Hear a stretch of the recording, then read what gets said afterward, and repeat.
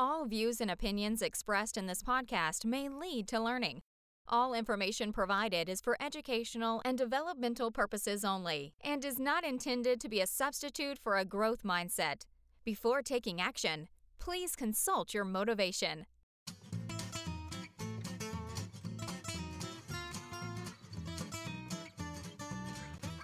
This is the Teacher Talking Time podcast.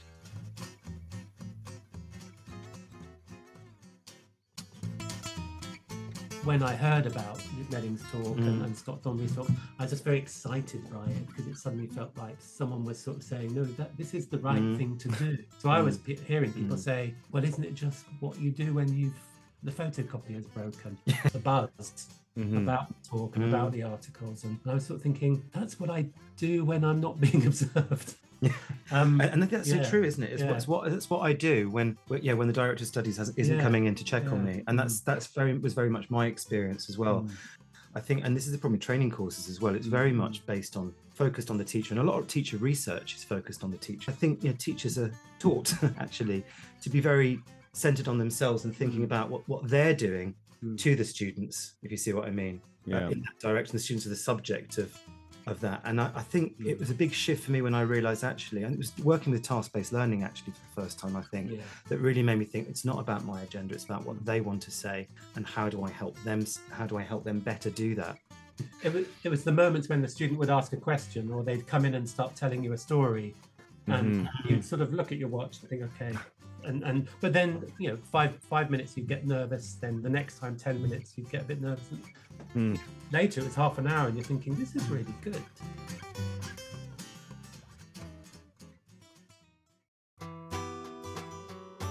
Hello everyone, and welcome to another episode of the Teacher Talking Time podcast. To those of you who are new, each episode of our podcast is devoted to bringing the most recent, most innovative, and most insightful research applications into teacher education, language teaching, and language education. And if you are also new to our Learn Your English community, I have to tell you more about our new Teacher Accelerator program, which is our online program for teachers all around the world who want to eliminate lesson planning, reach and help more students, teach less, earn more money, without, of course, sacrificing work-life balance. Our programs help teachers reflect and develop in the most important skills they need to succeed in the information age. And it's just like your teaching isn't for everyone, our program isn't for everyone, it's for someone. The program has 4 pillars of successful design.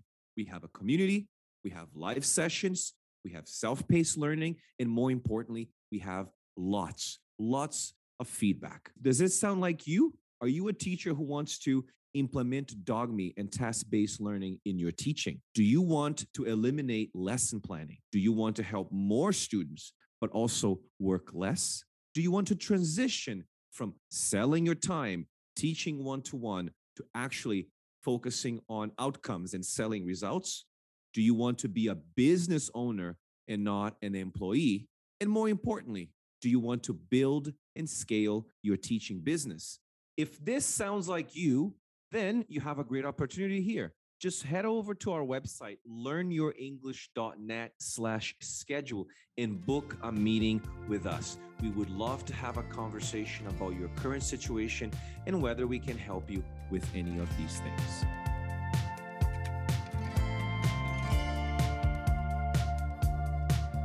We're really excited to invite Richard Chin and Danny Norrington Davies on the show today.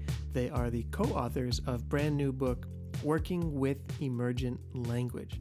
And if you're interested in emergent language at all, want to learn or continue using it in your classes, we definitely recommend picking up a copy of the book. The link is just in the show notes below. Richard Chin is an experienced teacher and teacher educator based in the UK. He works at International House London, where he trains teachers on initial and in-service teacher development courses. He's also a teaching associate at King's College London, where he works on MA and BA courses.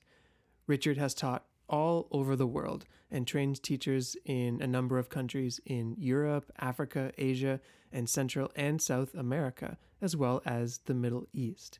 He regularly presents at conferences and delivers workshops to teachers and trainers, including one here at Learn Your English just a few months ago. His main professional interests are in classroom interaction, teacher education, and teacher development. Danny Norrington Davies has 25 years of experience as an English language teacher and 15 years as a trainer. His qualifications include the Cambridge Cert TEFL, Cambridge Delta, and an MA in English language teaching and applied linguistics, for which he received a distinction. He's also an experienced conference speaker and has written articles on aspects of teaching and teacher training for outlets like ETP, Folio, HLT Magazine, and The Teacher Trainer. Danny's first book, Teaching Grammar From Rules to Reasons, was published by Pavilion in 2016, which quickly became a bestseller and was shortlisted for a British Council Innovations in Teaching Resources Award in 2018. Danny now works on CELTA and Delta courses, as well as running training courses in the UK and overseas. We're very excited for this episode and are very grateful to Richard and Danny for their time. And with all of that said, let's dive into the episode right now. All right, Richard and Danny, welcome to the show. And first of all, I'd like to say thank you for taking the time to chat with us. I know, time zones and scheduling and everything, and COVID now, apparently. Yeah, it's back here. It's back here as well. Well, it's lovely to be here with you, and thanks for inviting us to come and talk about something we're both really passionate about. Yeah, and I thought we would start right from the beginning. Perhaps we could talk more about your early experiences teaching and even writing. But how did you two get into teaching ESL, EFL, English in general? You started before me. You start, Danny. I did. So yeah, mid 90s. Yeah. I'd done a little bit of teaching already, and I quite liked it. I was actually planning to be a gardener, and so I had the choice of going to evening school to be a gardener, or do the CELTA called CERT back then. And I chose the teaching because I thought I'd enjoy it, and Right. I did. I got work pretty much straight away in London, and just carried on. Yeah, it's 27 years now. Wow. Yeah, and so gardening is now a hobby. Okay. Teaching's the job. Yeah. Yeah, I mean, gosh, a little bit after you, but early 2000s, I'd finished drama school, so I was an aspiring actor, but there isn't much work for actors, as I'm sure you can probably guess. So I was doing that kind of charity mugging in the street, where you stand in the street and try and get people to give you money. And did you do that as well? I did that. Really? Yes, Yeah. You had a drama degree. And I had a didn't you? drama degree. Yes. So it's interesting where you end up. Yeah. And I didn't really know what to do. So I was teaching a bit of drama to kids. And I think somebody suggested, I really needed to find something to do to earn a bit of cash. And somebody suggested doing a TEFL course. And I did a Trinity Cert TESOL because it was cheaper than the CELTA International House. I couldn't afford that at the time on my out of work actor budget. And yeah, I mean, I finished. I got work quite quickly, but I wasn't really looking for it. And actually, it's become a friend now. The school I first worked at was a small school in North London. And I kind of got nagged into doing the job, but I really wasn't that bothered, to be honest. But yeah, and I found I enjoyed it, and it took me a couple of years. I traveled a bit with it, did some volunteering work in Costa Rica, and I think it was after that I decided that that's what I wanted to do as a job, and I came back and did the Delta. I think it was getting jobs in small schools. Yeah, that kind of, if you're one of 8 teachers or 7 teachers, right? They just keep you on, and you become a little family. And my first school, I was there for about 8 years. Loved it. I started teaching in Costa Rica as well, Danny. That's actually interesting. Did you? Yeah, and it was exactly this. Where were you? I was right in San Jose, right in the capital. Yeah, I didn't go to the beach. I wanted to, but then everyone tells you, well, you can, but there's no jobs at the beach, so you got to be where the people are, which obviously makes sense.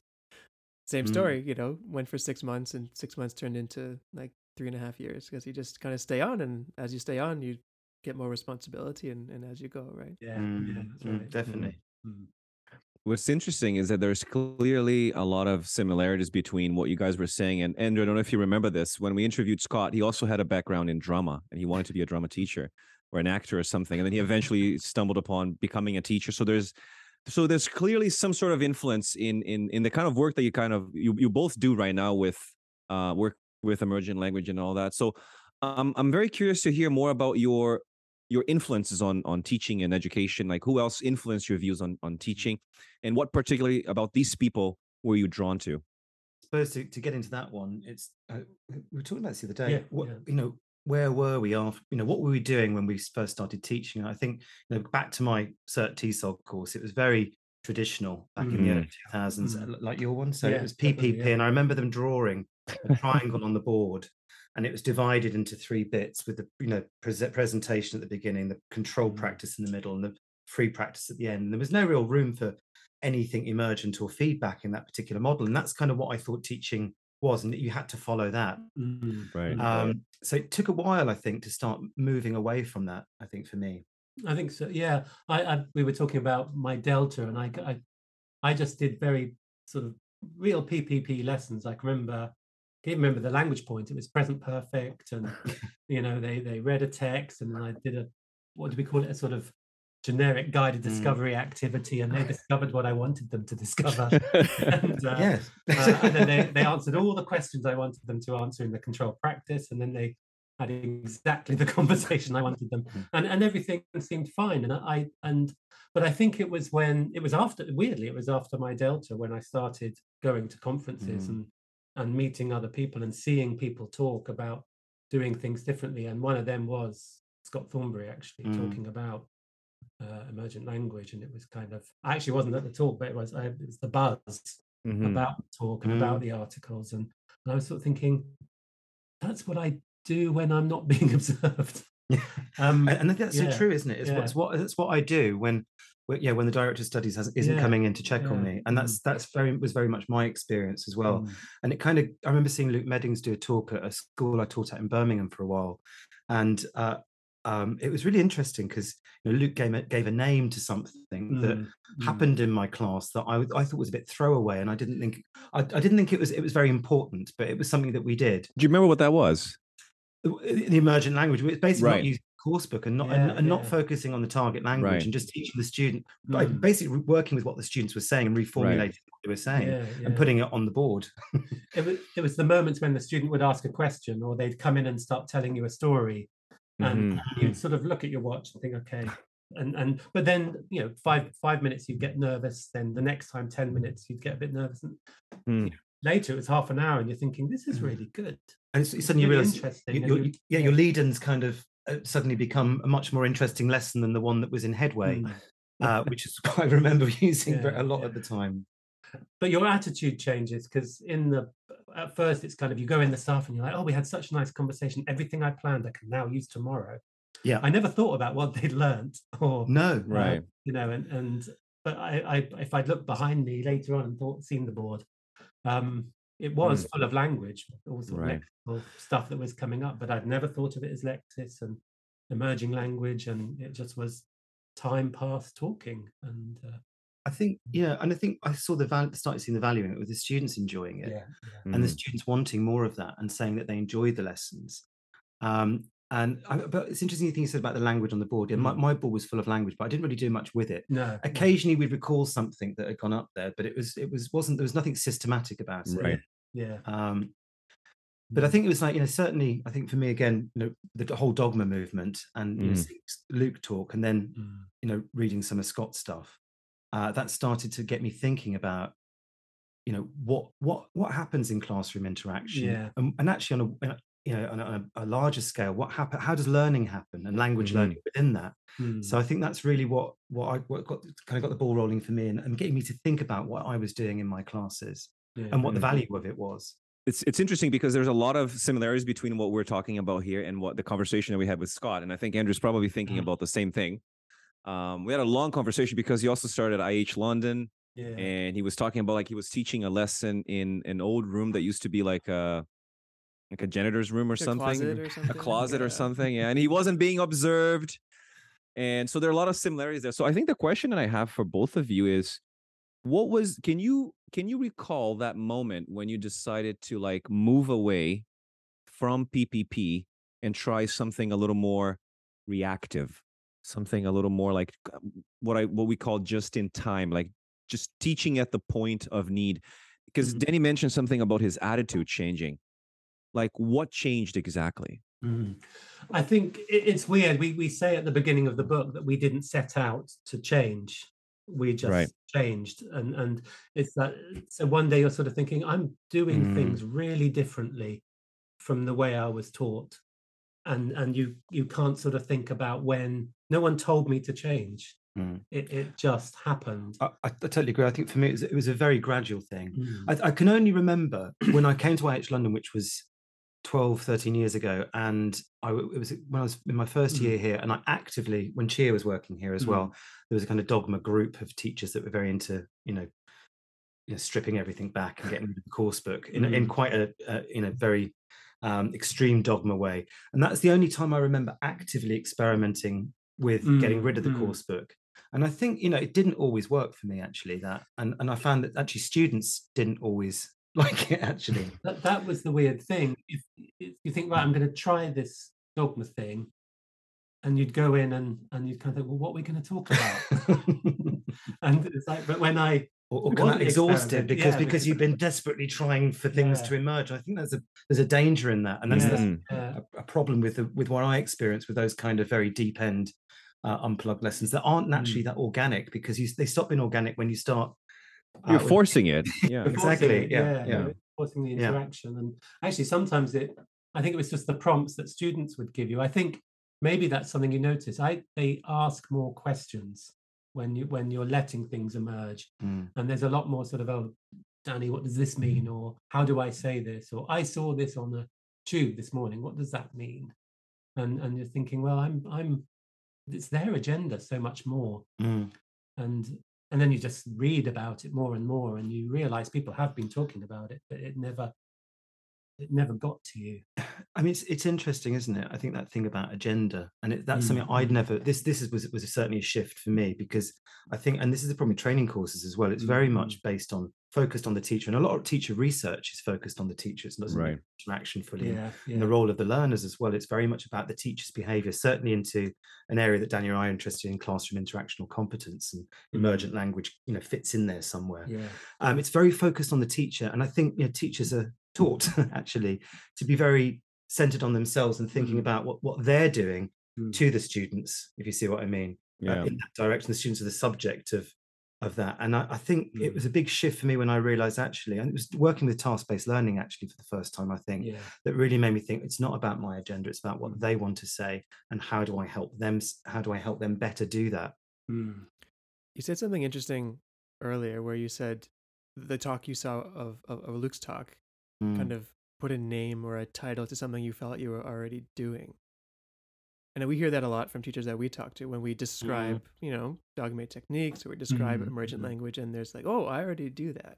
And there's all these like business proverbs of, something that we think is really boring and easy, someone would pay a lot of money for, because when you know how to do something, it seems easy to you, but there's always someone who doesn't know how to do that.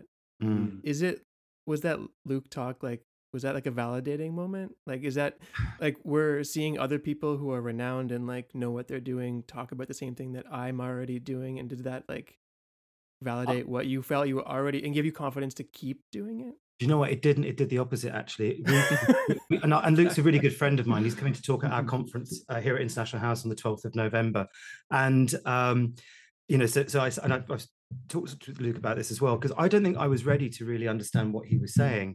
And it didn't validate it. I think actually we thought, oh, you're just basically saying that we don't need to make lesson plans. Great. Okay, that's a cop out. And I think that we took it quite ironically, at the time. And I think it took a little while to actually realize, the more and more I looked into it then and understood what it was actually labeling.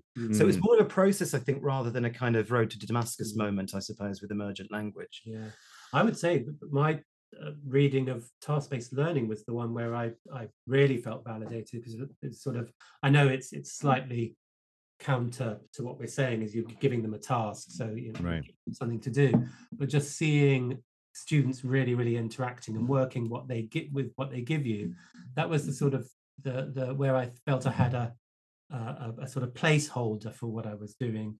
But when I heard about Luke Medding's talk and Scott Thornbury's talk, I was just very excited by it because it suddenly felt like someone was sort of saying, no, that this is the right thing to do, and not.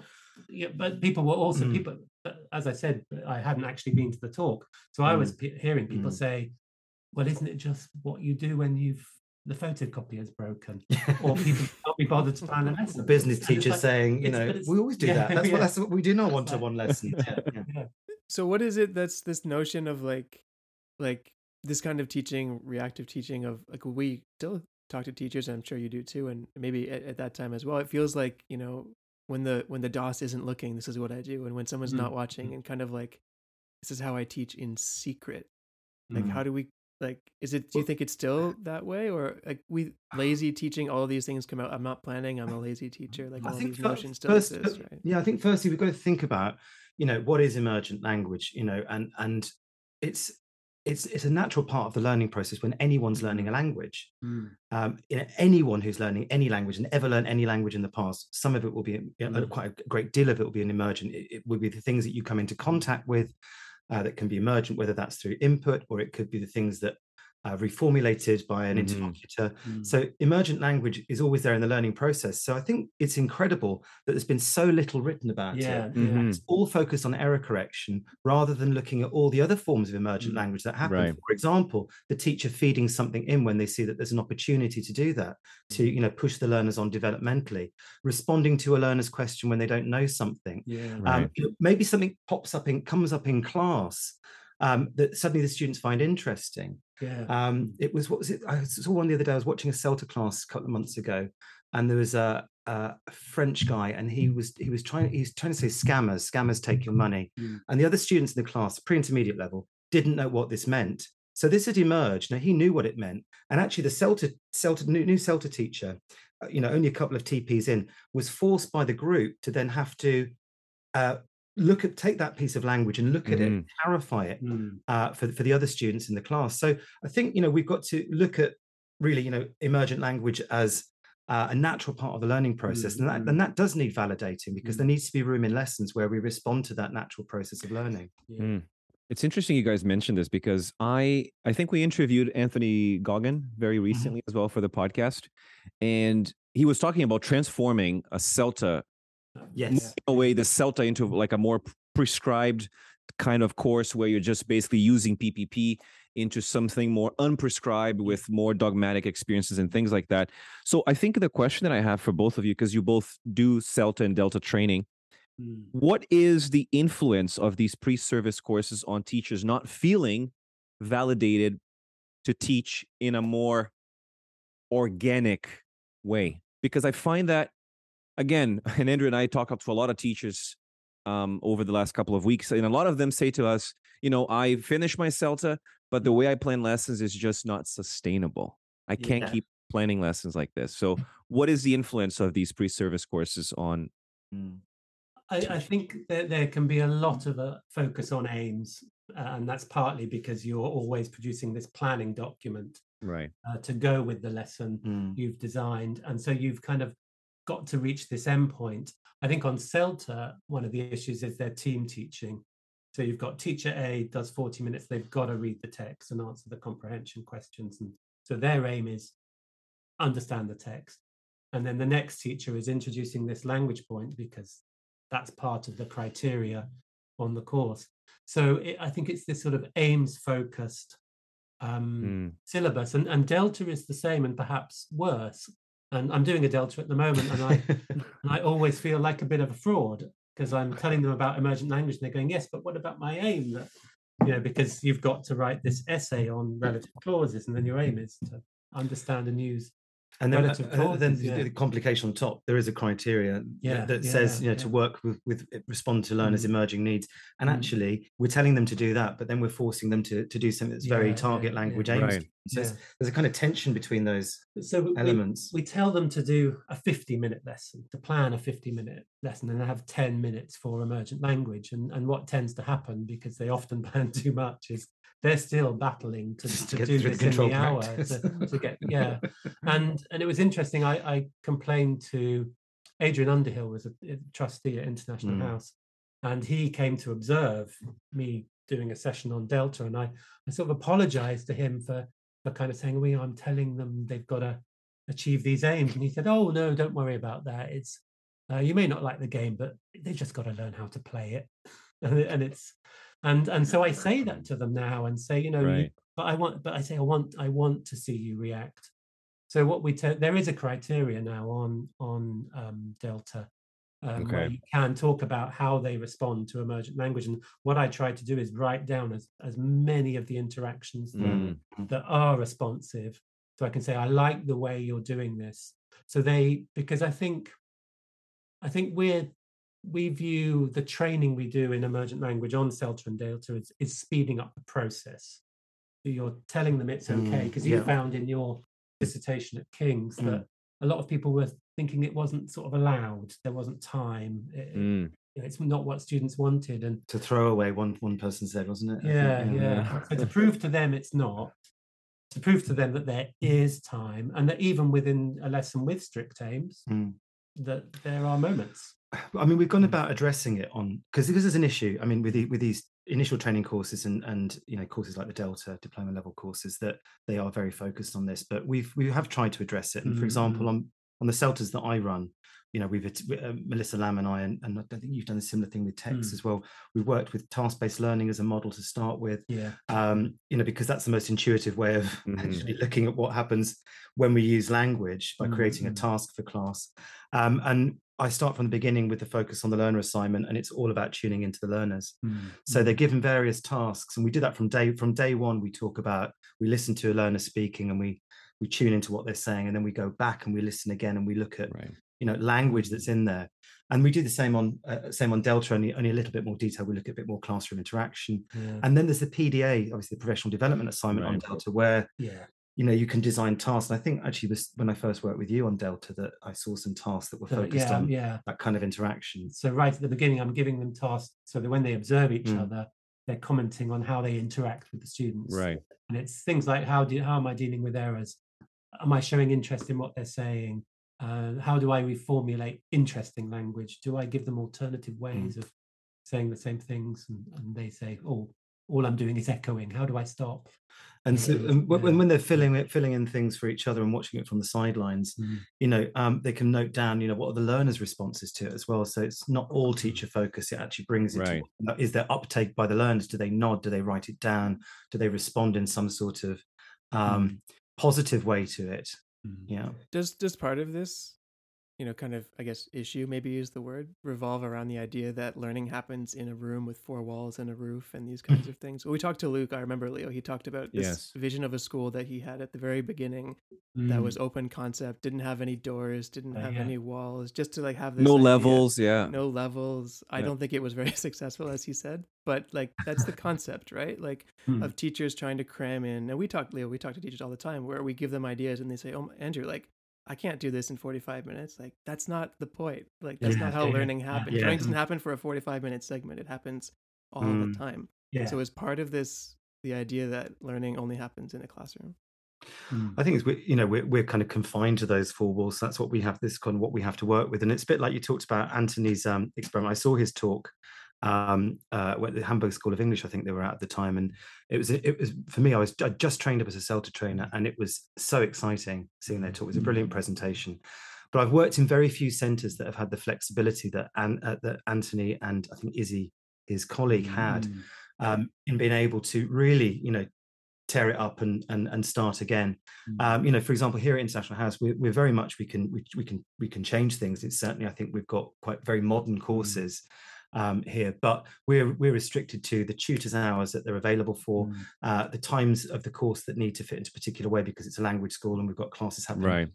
So there are a lot of constraints that I think limit what we can do. But I think that's where Dogma really ended up. And I think Scott says in his book last book on different methods. Is it 30 methods? Is it that book? He talks about dogma moments. And this idea we've kind of moved on in our book. We've called them emergent language moments. It's those moments in class where you really respond to what the learners are saying, and then you help them with what they're finding tricky, or that you feed something in that might be useful to them. Right. On courses as well, like the Delta I'm doing at the moment, and on CELTA, we also look at things that sort of prevent emergent language from happening. So I'll say, if a trainee is, or a teacher on a Delta is using a text and they've designed some questions and they're all closed questions, I'll say nothing's going to come out of this. It's you know the answers. Why don't you ask a question like, do you agree with the writer? Or what would you have done if you'd been the writer? I said, then you'll get these little moments. They're reading the text, they're doing exactly what you want them to do, but they're responding in their own way. And it's creating that condition where if you encourage more interpretation of a text, more higher order thinking, then they've got to actually use more language in order to do it, which creates a gap that you're then able to work with. But it can be scary for teachers. But unless you actually create that gap, as you say, it doesn't work. So basically, in a way, I think perhaps, I don't know if you guys are going to agree with me on this one, but when I think about Dogme, when I think about working with emergent language, when I think about reactive teaching, I always tell people it's about your ability to become a much better listener. Yes. And asking good questions. Is that what you would recommend to a teacher who wants to start working with emergent language? It's a big part of the book. We give them the reader will get a series of tasks, and the first ones are all about tuning in. And so it's telling the teacher, don't worry about what you're hearing at the moment, just hear it. Right. So they're doing tasks as simple as who said something interesting? Did you notice when students aren't agreeing with each other? Interesting. Who could you nominate to share? Yeah. And just say, do not worry about the errors. And so just listening, because we think it's a little bit like learning a language. You've got to listen. You can't listen and respond all the time. You're kind of going, what is everyone talking about? For a long time in your learning. And I think teachers need to do that. I think it's that thing of, just to add to that as well, too much teacher talking time, as we're often told on training courses. Except for the podcast. Apart from the podcast. I love the name. I think that's the thing that drew me to want to do this. And it's like, great, love it. But we're told that, we hear this all the time. And often a reason for that is the teachers not being comfortable enough to let the students say more, or not encouraging the students to say more, and jumping in and filling the silence, which is quite natural to want to do, because it's scary when you're standing there and it's gone quiet. And we've all had that thing. I always have to tell myself to shut up. And I think there's also a weird politeness that people have is they don't want to say to a student, what do you mean? But we don't know what they mean all the time. Yes. So but that outside, that's happening all the time, the frowning faces. So sort of trained myself over the years to kind of go, sorry, what are you saying? What do you mean? Because I think it's really useful. And there's a fear, isn't there, of correcting. I've had lots of people say, and it comes from an embarrassment of a fear of embarrassing the student. But actually, as soon as you, with a little bit of intensity, you take what the student said and say, good, that's interesting, let's look at it. It doesn't have to be negative at all. And that's what students are paying their money for very often. Right. It's the reason they're coming to class. They want that stretch, very often. If they don't want it, they'll ignore what you've just put on the board and carry on saying what they're saying. And, it's very clear, but, you provided an opportunity for that to happen. And I think that's those learning opportunities we need to look for in class and help teachers become aware of as well, because they're not always obvious when you're in the moment. So is that how you would recommend going about quote unquote error correction in this kind of capacity? Because we, teachers always ask us the same thing, like how, it's a big ocean of there's no one answer, and it's an impossible question to answer in a minute, or because there's like a million research papers about error correction and this and that and the other. But as a explicit, implicit correction. But is implicit correction is just saying, hey, well, can you give me an example of what you mean, or what do you mean, or can you elaborate on that? Is that a form of elucidating? I guess maybe not correcting, but elucidating their thought. It's certainly a way of getting more data to work with. I think. Actually, and the right data to work with, because sometimes you correct. Well, I see this actually all the time on CELTAs. People correcting people. I'm thinking, I don't think that's what they're trying to say.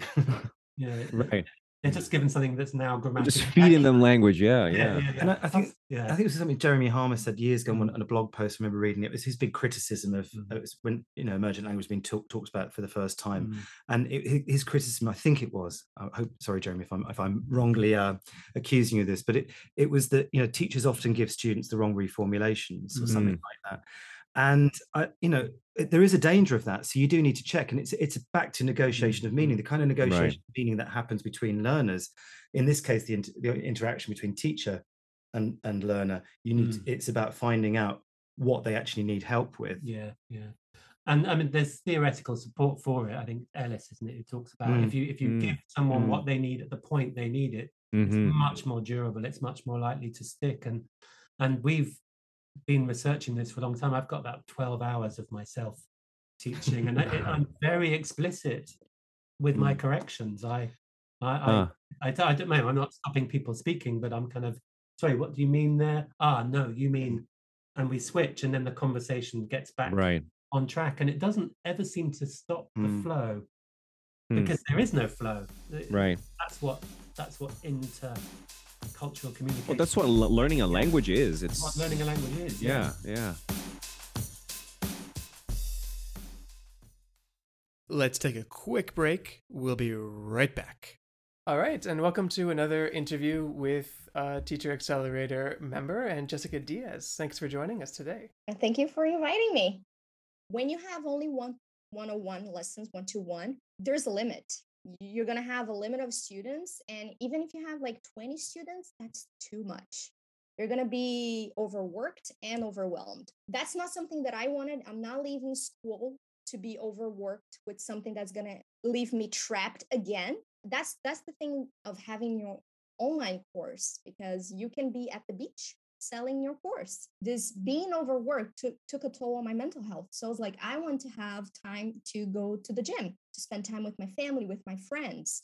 And I wasn't able to do that. I wanted to help more students, and I also wanted to have more time for myself and also to develop myself as a professional, because I wanted to read more. I wanted to take other courses. There's so much things in the TAP course.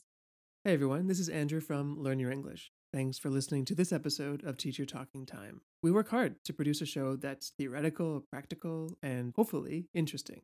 But, not everything fits into a podcast format. And we've been working hard behind the scenes on something that we're excited about. And we hope you are too. And we're happy to share it with you right now. But first, let me ask you a few questions. Number 1, are you a teacher with your own business? Number 2, are you looking to grow that business? And number 3, are you interested in doing that quickly and overcoming common pitfalls? If so, we have a new free 120-hour training that might be for you. We've worked with hundreds of teachers over the years and have seen them stumble on common obstacles when it comes to business. These obstacles cause delays and stagnate growth to what would otherwise be a successful operation. And now we're happy to say that we've developed an email course to help you overcome these challenges so you can see growth in your business right away. This is a step-by-step email training to help you overcome the 5 obstacles that we've seen prevent most teachers from building their business successfully, whether you teach one-to-one or groups or don't have your own business yet. In this course, we look at things like business mindset, Dogme ELT and materials light teaching, attracting the right kind of client, crafting your offer, and an essential business model every teacher should use. With this, we've helped hundreds of teachers to overcome these, and now you can do it as well. To begin, just head over to our website, learnyourenglish.net/obstacles. Once enrolled, you'll get an email from us every day for 5 days with strategies, tasks, and actionables to use in your business immediately. Plus, at the end, there's a little treat from the 3 of us. So once again, head over to learnyourenglish.net/obstacles and get started with this free 120-hour course and see growth in your business in just 5 days. The link to that is also in the show notes. And now, let's get back to the show. Hey, what's up, everyone? This is Angela from Columbus, Ohio, and you're listening to Teacher Talking Time, the Learn Your English podcast.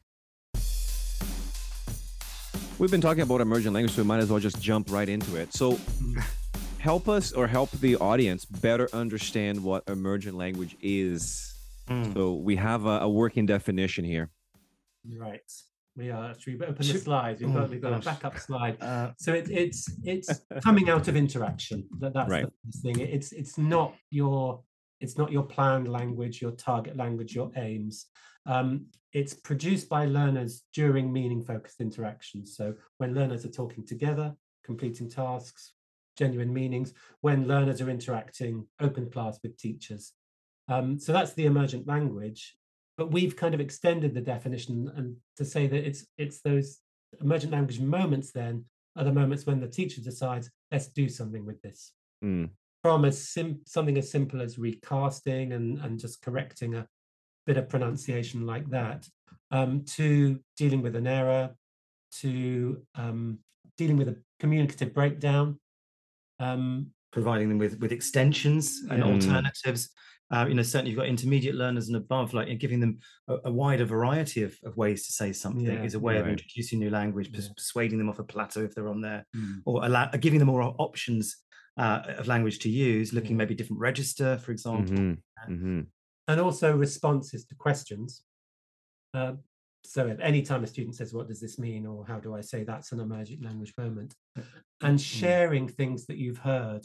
So I was on a class on Zoom last year, going round the breakout rooms, and one student was just trying to explain that they were a childminder, but they weren't an au pair, and they weren't a nanny. So you're a nanny? No, I'm a childminder. Let me explain. Oh, so you're an au pair.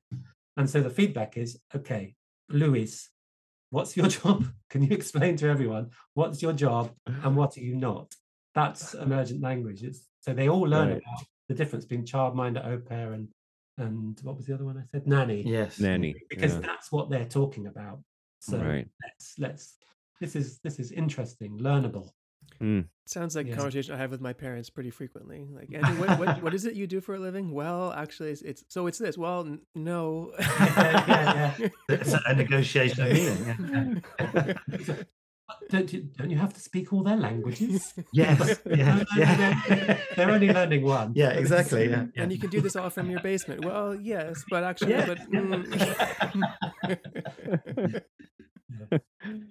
There's you said something there, Danny, deciding to do something.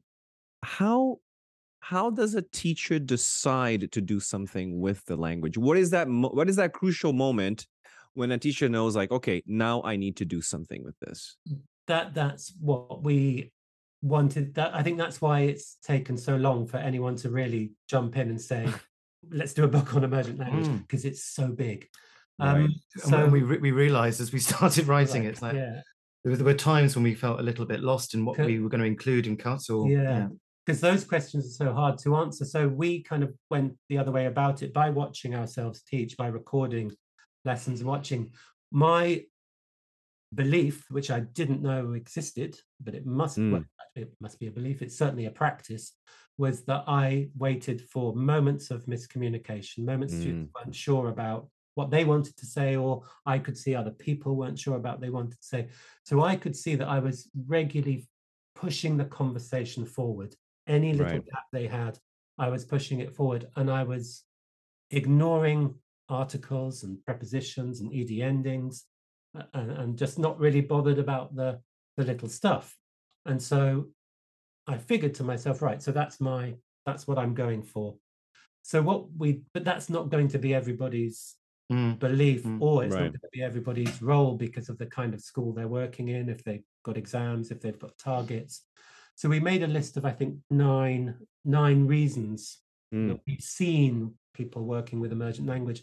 What we recommend is that teachers in the same schools, in the same context, just get together and discuss what they think are the priorities. So for me, it was language that caused miscommunication, repeated issues. If I was hearing the same thing again and again, I would deal with it. And very often dealing with intuition. I was just, that's interesting. I like that. That's worth sharing.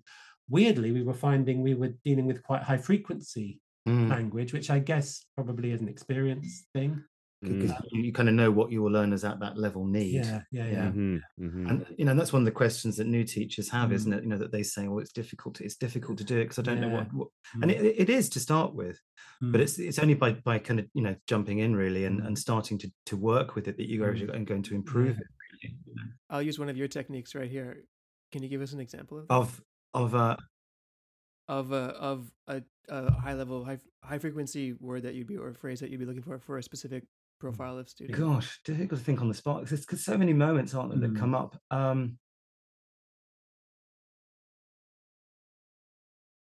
Something I'm afraid about. I'm afraid about, Yes. I'm worried about. What? Oh, yeah, that's right. Because that's come up a few times. It must be from Italian, I think. So two different Italian speakers we found this with. And it was, he was trying to say, my parents were worried about.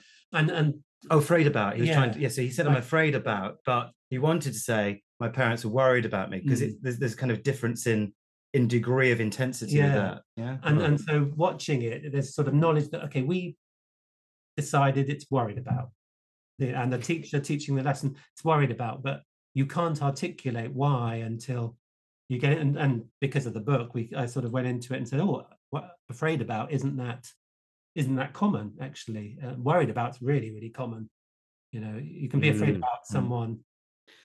So it's kind of been sensitive to the language that happens in the discourse. Right. And then thinking about what's appropriate or more appropriate, and then that will, when there's danger in saying that, because what's appropriate somewhere is inappropriate somewhere else, or not as appropriate. So I think it's very much the point we'd like to make. It is very much based on the teacher and the context, right, and where you are. And that was a really interesting thing we've seen in observing ourselves and other experienced teachers, and having all this data. So experienced teachers for us were people who've been teaching for kind of over 10 years. Very often saying things like, oh, I think I would say. They were never going, no, you can't say that. Right. It was all about making people just mean better. Right. Like hedging it better. Hedging it better. Yeah, hedging it better. Very, very hedged, wasn't it? Yeah. So there was no strict, I never saw a strict corrector of all the people we were watching. Or things like, well, you can say. Was the other thing. So providing the alternative. Yeah, you might hear people say that, but I think this would be more common. So there's a lot of intuition there, but the intuition seemed to be right, and that perhaps we may be kind of trying to go down a path where we're teaching the unteachable. That you gradually get an intuition for it. It's feeling, well, that sounds better.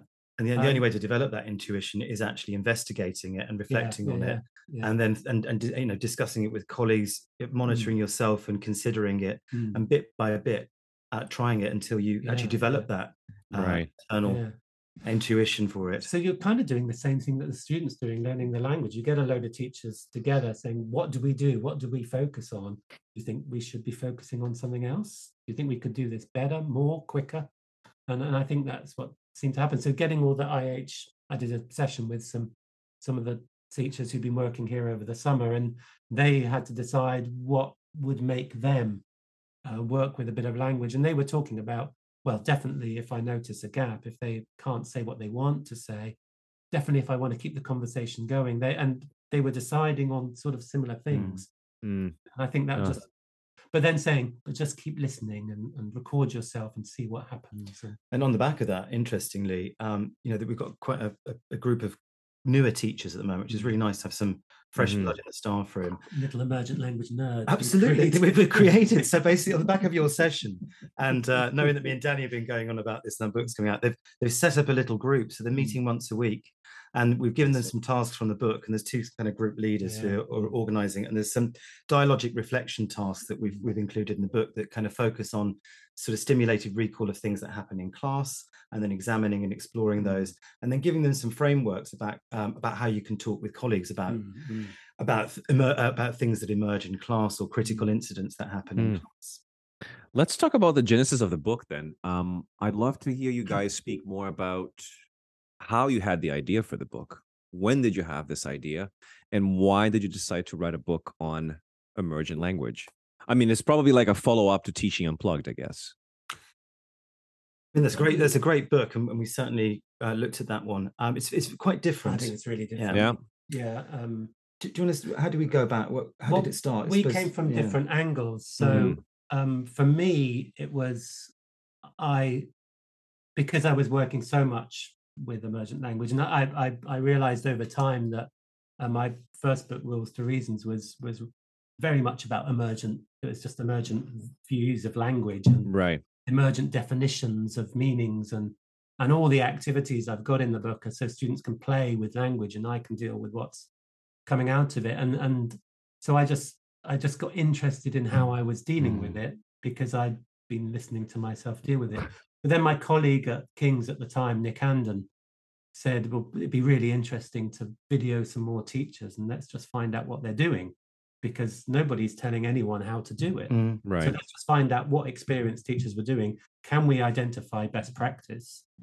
And I don't think we have identified best practice. We've identified some good practice. Good practice, or things that people do, and patterns and themes. Right. And so I just started annotating hours of people teaching. I came up with a list of, and taken from other research into corrective feedback and things like that, and interactional research by Walsh, and came up with a list of 10 ways that teachers intervene during emergent language moments, and just think this is worth sharing. And then you were doing something else. Yes, I mean, like you know, emergent language went back a long way for me. It's something that interested me when I realised that that's what I was working with in class. And me and Melissa Lamb, my colleague here, we did a talk on it at a conference in Birmingham back in, I think, 2013, 14, and we wrote a blog post on it with some practical ideas for teachers that came out of the workshop that we did at this conference. And so we've been, you know, we talk about it on training courses quite a lot, especially things like Delta. I've been coming into CELTA as well. And then I was doing my MA at King's College, where I'm now working as a teaching associate, and Danny was previously. And I didn't really know what to do for my dissertation. I couldn't really think of anything. So I actually went back to look at some of the things that I'd done before and looked into. And it was, I think we went to the pub one night, didn't we? We went after all ideas come from. And I was like, I think I want to go back and look at emergent language, but I'm really interested in how do we help more experienced teachers with it? So, for example, you know, teachers on Delta courses, for example.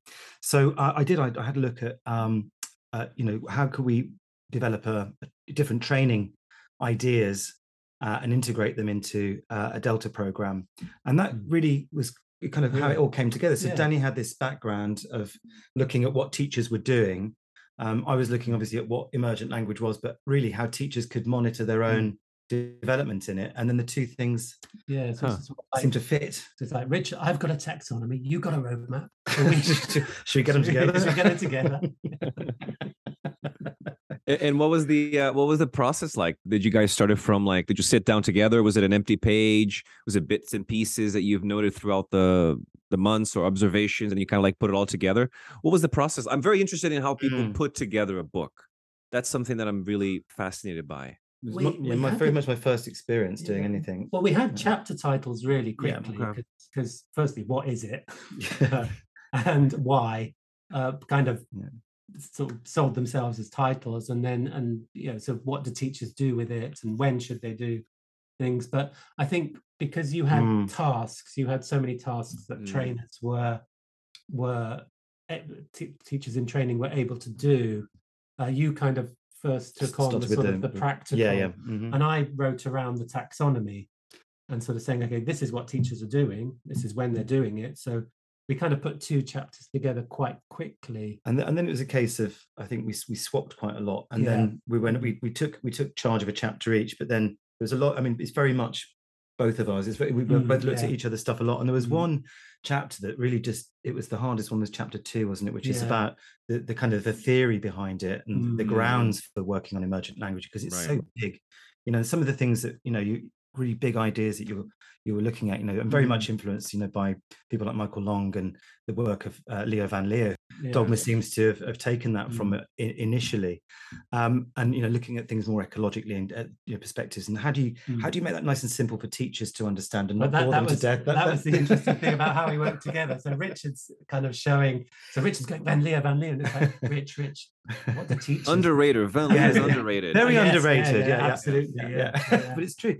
And the process was, how to stop it looking like, for me, I've just finished doing, a couple of years before, finished doing my, writing a dissertation and then beginning to mark dissertation. So my the stuff I was reading as well, academic papers, it's how does it not sound like that? And how does so Danny, having, written a book previously and gone through the process, was really good at helping me tone my voice down and change it. Which I had to do when I did Rules to Reasons. The editor just said, you're not talking to people at King's anymore.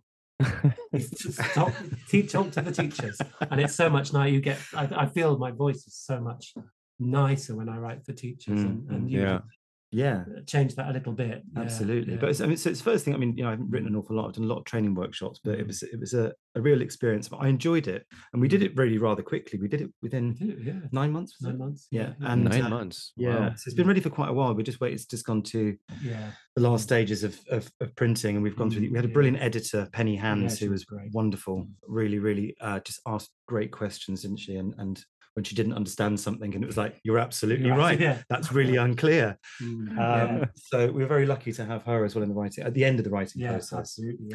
And you guys mentioned something that there's not a lot of research out there on emergent language or working with it. So what research is out there on emergent language?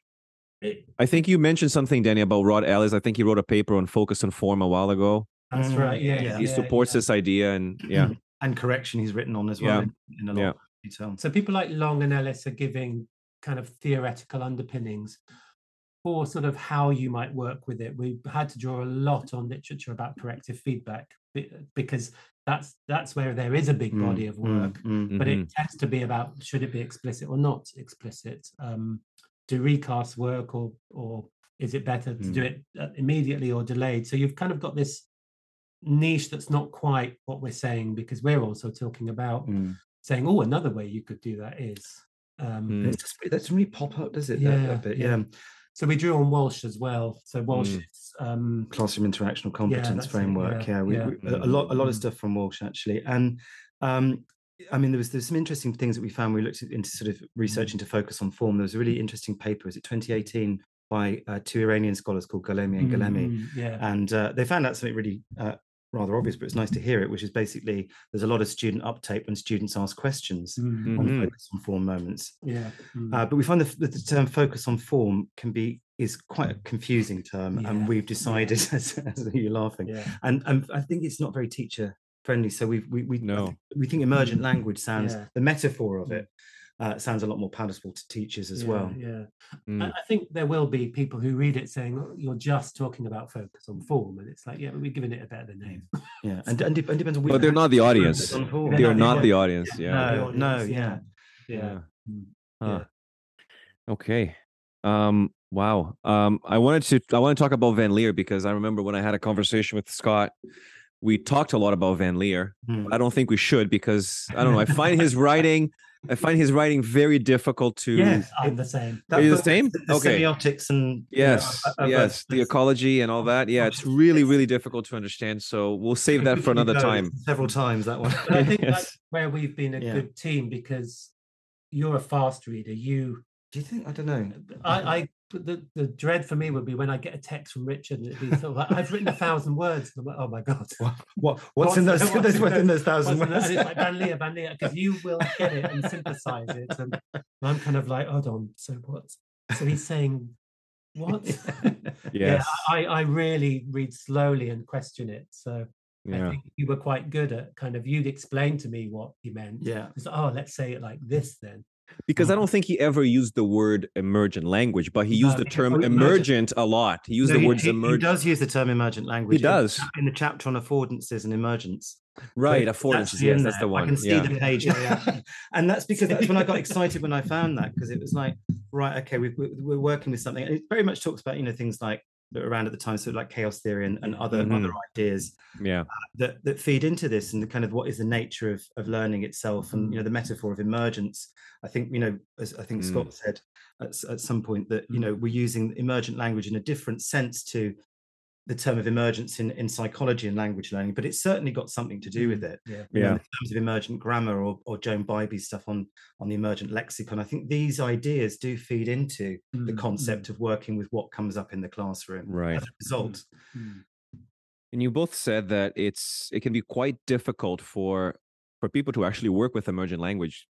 Again, as you said, it's a very difficult skill to master, specifically for new teachers, specifically teachers in pre-service courses. So how do you think new teachers can actually start working with emergent language? What would be the starting point for people who want to move away from a more prescriptive type of teaching and work with a more reactive form of teaching? Little changes to certain activities. So, I mean, you might just say to someone, extend your lead-in. If you're going to do a brainstorming activity, brainstorm 10 words, but make sure that they're exactly what the learners want to say. How would they say it? If they're doing a reading, maybe get rid of the detailed reading task and so let's say you gave them a restaurant review. Say, get rid of what kind of restaurant is it? How many dishes have meat in them? What's the most expensive dish? No, would you eat here? Why? And why? Yeah. Just let them talk about that. So they're doing exactly what they're sort of maybe the course book is suggesting, but they're just giving themselves opportunities to listen to what the students are saying. And it's a more authentic response to a text, and to often even the display text that you have in course books. But that certainly opens up space, doesn't it? And we've suggested as well that if you can, get your phone out and listen and record the students doing that. Right. And then go home and think, okay, what could I have helped them with? We're training them to listen first, react much later. Right. Because I think, I've only stopped doing this very recently. This thing about walk around in CELTA with a pad noting down the errors, and it's kind of like that's really hard thing to do, because you're noting down the errors and thinking, why is that wrong? And now you're not listening anymore. You're just looking at a sentence, thinking, what am I going to do with this? And then and that's it. And I think that the key thing, one of the activities that we'll talk about in the webinar as well is basically just noting down what the students are talking about. So the feedback on content has to come first, because it's that creating that meaning focus that then possibly allows space for to work on language. We're saying things to trainees like, well, just try putting one thing on the board. As it's going along. Just try one thing. Don't try and put everything on there. Don't listen for everything. And the more confident you get, obviously, you start working with it in open class. And I've got to say, I don't get in the classroom as much as I'd like to at the moment. But I did cover a week of classes a couple of weeks ago, and I think it's pandemic and everything online. You can hear everything on Zoom really clearly in a breakout room and make your notes, discreetly and whatever. And confronted with a room of 15 very noisy international students, I was really struggling to hear what they were saying. So I think with the experience, then you're able to deal with emergent language much more in open class feedback as well. But it is about building up that confidence to do that. Right. But it's the listening first, as we talked about before. So I think that the rationale for the book is kind of, this will speed up the process. We think it won't. It's still going to take time. It's really a support book, isn't it? Yeah, I'd say so. Yeah. I think also watching other teachers as well, and talking to colleagues as well about it. Yeah. Okay. How would you suggest, and I'm linking back to the class is an hour or whatever, and the class is over? How does, or if emergent language can apply to lots of things happen now asynchronously when the teacher is not there. Tasks to do at home, homework, or just do this before our next class kind of thing. How can we encourage students to recognize their own quote unquote emergent language as they're practicing outside of class? Or even gaps, right, Andrew? Or even gaps. Yeah. And there's some interesting tools, aren't there, that you can use. There's something called Flipgrid, if you come across that. And I haven't used it extensively, but I've used it once with students. It's really nice that they send you the little videos that they've rehearsed or they've had to go out once and sent to you. And I think that kind of thing can give you some data to work with as well. I think even something as simple as take photos of things. Always like this. We'd done a lesson we'd done a lesson with quite low levels on superlatives, and I'd been saying, superlatives not just because it's the number one thing. You're often selling something. and so you're go and see if you could go out and find some examples. A student came back a couple of days later and he showed me his phone, and he'd taken 3 pictures of posters for musicals, and he'd said a lot of best musicals in London. That's great, isn't it? And he said that it's not one, is it? There's lots of them, and they're advertising. So he's seeing it all the time, and so you can kind of get them to sort of notice what they've learned. Go and find this now, see for yourself. I think there's a good bit of learner training that you can do in the classroom as well. And do you remember those old things you used to get in like, I don't know, what books were they? Like Cutting Edge, and there'd be a book on how to keep a vocabulary notebook. Right. Taking that idea, but actually looking at what happens on the board and what you put down in your diaries. In this class I was teaching recently, and it's the most recent one I can remember, we spent a bit of time actually talking about, okay, what's on the board? Why am I highlighting this?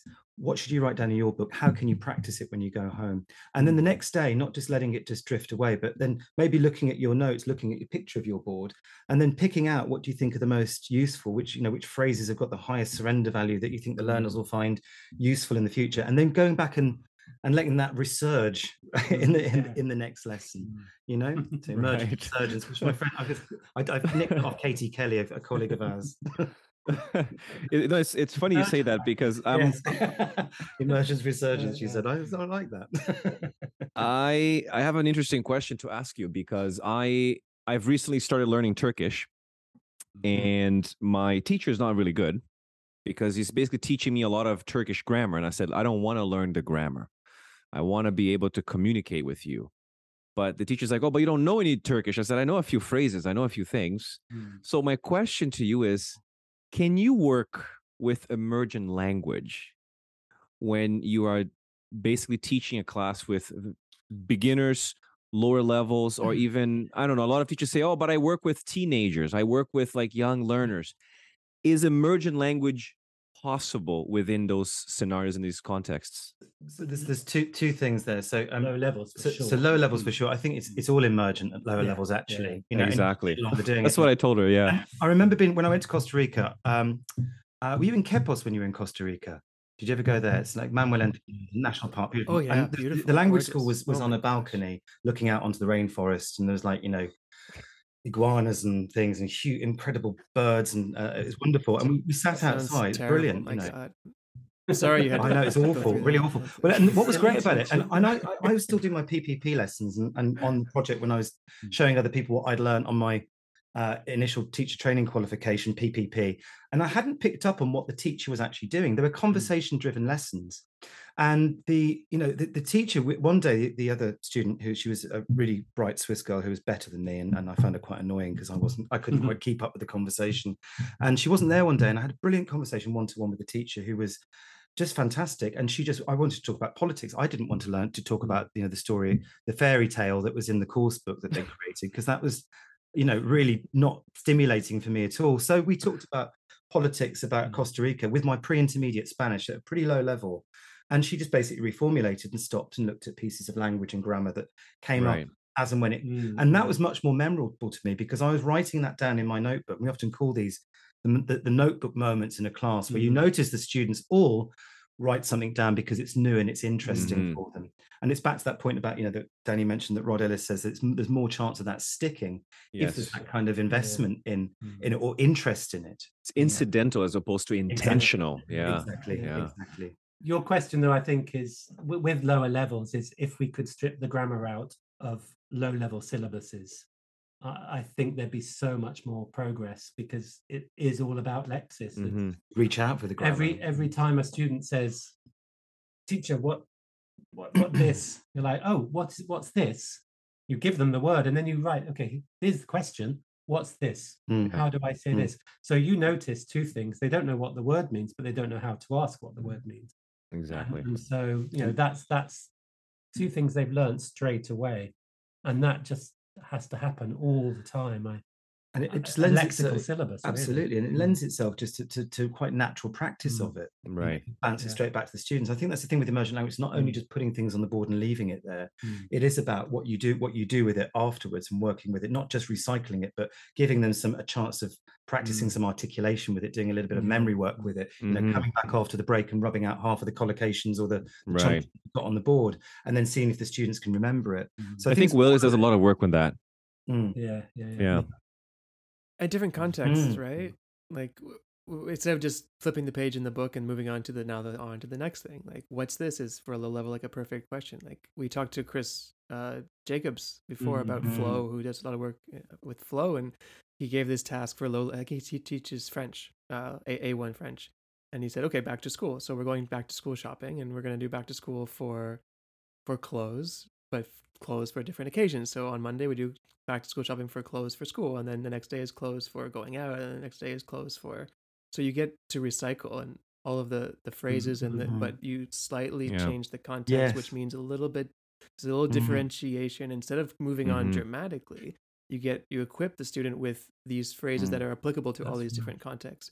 adding, in task-based learning, a little bit of complexity, a little bit of difference in what they actually have to do, but largely it's the same. We've got this lovely script in this book that came from a recording by a teacher called Richard Gallan, who teaches ESOL, mostly migrant, a lot of Bangladeshi learners. And I mean, in a way, you could look at it and think, okay, so you've taken about 5 minutes to teach the difference between refund and exchange, but it's all come from the learners. And it's just a dialogue about what happens when you go to the market and you want to get your money back, and they say no, and they're asking for guidance on what you actually do at the market. But Richard's just feeding in all these expressions like, oh, you mean get your money back? Oh no, that's exchanges, change the color. He's just upgrading all the time. I like that. So you're almost like feeding the language back. Yeah. So the feedback becomes this feed forward. Feed forward and feedback. Feed forward and feedback. Yeah. They're trying to tell stories. I remember this in Argentina when I did some Spanish classes, and it's about letting people say what they want to say. This is so memorable. We'd been given homework where we had to do presentations on comparatives, and you had to compare your home country with Buenos Aires. And I figured everyone was going to talk about food or the weather. So I did the Mr. Muscle advert, Señor Musculo. And so in UK, in UK at the time, Mr. Muscle was sort of a weedy guy with glasses. They've always got glasses, the weedy guys. And, it was the power of the product that cleaned. You didn't have to be strong. But Señor Musculo in Buenos Aires is really muscly. And so I was looking up all words like in Inglaterra, it's débil. And then I did this presentation on the two Mr. Muscles. And the teacher at the end said, good, but I wanted you to talk about food. And I just thought, but I've learned loads of words. And that's the emergent process, isn't it? It's all the stuff that you need to be able to say. So if you're doing it on your own, you go and look it up, or you ask somebody. And I think that's. And also, we said it's often high frequency things we work on. It's really not always. Very often it's you teach things in emergent language that you'd never find in a course book because that's what the students want to say in that moment. Yes. Loads of really, really, bits of language, and they're often the bits. I think my own Spanish learning as well. Would you say? You remember those words? I mean, I was thinking, hey, God, some of the things I know in Spanish that are really odd things to know. Because they became kind of fascinating to me. Right. I asked our audience on Instagram and YouTube to send us questions because they knew that we're going to be interviewing you guys today. So one of the questions that I received, actually a lot of questions about the same specific topic. A lot of non-native speaker teachers, a lot of people whose English is not their first language, they keep saying to us that if you are a non-native speaker of English, you cannot work with emergent language. A lot of people say that you need to have a very high degree of language awareness to work with emergent language. So I'd love to hear your take on this one. It's one we've heard a lot, and it came up in my dissertation as well. And every talk we've done, we get asked the question. And actually, I mean, it's actually what I found in my research is that it's not just because you don't have English as a first language that struggle with it. It's the so-called native speaker teachers that have just as many problems because it's how to deal with it in the moment, and they're maybe not sensitive to what to pick up on. But I think it's you can, and the teacher strives to help the learners wherever they can, from wherever they are in their own language, develop themselves. And often, we find that teachers who don't have English as a first language, they sort of have a better ear for what the student needs. And so what we noticed is that native speaker teachers or people who were monolingual more than anything else, so they'd never been through the process of learning a language, they would upgrade kind of way beyond what the learner was really trying to say, or very idiomatic language that's really not that useful. So the same thing. So a student might say something like, "I was so tired, so I had a little sleep." Oh, you had 40 winks, right? Okay. Well, what's so these pre-intermediate learners really needed that, Whereas, yes. Whereas the teachers whose first language wasn't English would sort of go, "Oh, okay, so you had a nap." They would. They're much more. It's much more appropriate, I think. Right. And we interviewed because we had to answer this question in the book, and actually we've closed the book with the answer. Oh, okay.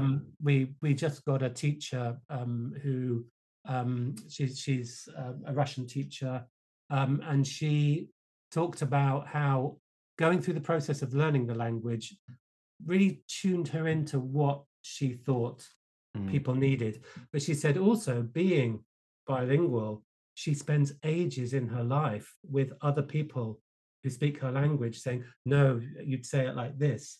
So she said, I'm constantly dealing with language and misunderstanding in my life. If I didn't speak another language, I wouldn't be able to do that. Right. That ear as a learner and as someone who's used to interacting in two languages, the feel and the ear for what's needed is much more pronounced. Interesting. And so actually there are disadvantages. Of course, you may have a smaller lexical range, you may be unsure, you certainly lack confidence, I think, especially when you're being trained and under the the feeling under the microscope. But the feel is so much more pronounced. I mean, one of the stories we talk about in the book is someone who is a trained school teacher in Colombia, came to do a CELTA over here after finishing their masters at King's, and interestingly, was very used to working with target language and very confident with working with target language. As soon as it came to the idea of emergent language, it was like, oh gosh, this is it hadn't been introduced, so it was something new, and actually outside, your routines and your area of experience. I think, and I think that's also what's frightening for teachers, and that would go for teachers who have English as a first language or whatever language they're teaching as a first language. And that's what was revealed by the worries about the teachers that I interviewed for my dissertation. So actually, we found that on balance, there were worries on both sides and all valid, but really going through the process of working on developing your reactive skills has the same effect.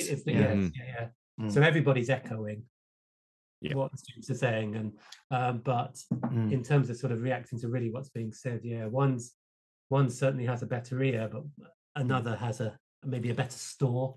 But both need to look at the language that's emerged and analyze that language and look at it for its usefulness, so that the learning comes through, language awareness comes through that exercise as well, which we've all gone through. We've all had to go through that process in one way or another. It sounds like it's like a muscle, right? You just need to build it, and you need to practice. Like everything that's brand new that I've never tried before, it's scary and intimidating. But if we practice and put in the work, it sounds like you can get better at it. The emergent language muscle. It's very strange. That's the next book. ELM. There you go. ELM. Different in Argentina. Well, I think this is a very good. Since this is the last chapter of the book, I feel like this is going to be the last chapter of our interview for today. But we always have one final question. It's what I call a rapid fire question. It's very scary. And it's a very scary question. But you guys don't have to worry about it. Just whatever emerges naturally from your go with that. But it's just a very simple question that I like to ask everyone that comes on the podcast. And it's a very simple one. If you guys could have a gigantic billboard anywhere in the world with anything on it, could be something, a message, any message out to millions of people, billions of people, what would it say and why? Could be a few words, could be a paragraph, could be a phrase. A fine question. And it doesn't have to be related to language teaching, or it could be anything. And I think this works on different levels for me. For me, it'd be take your time and listen. I think that certainly works with what we're talking about today. But I think in life in general, I think maybe advice for myself that I need. I don't know. I sort of want to say something inspiring. Be nicer. Is that?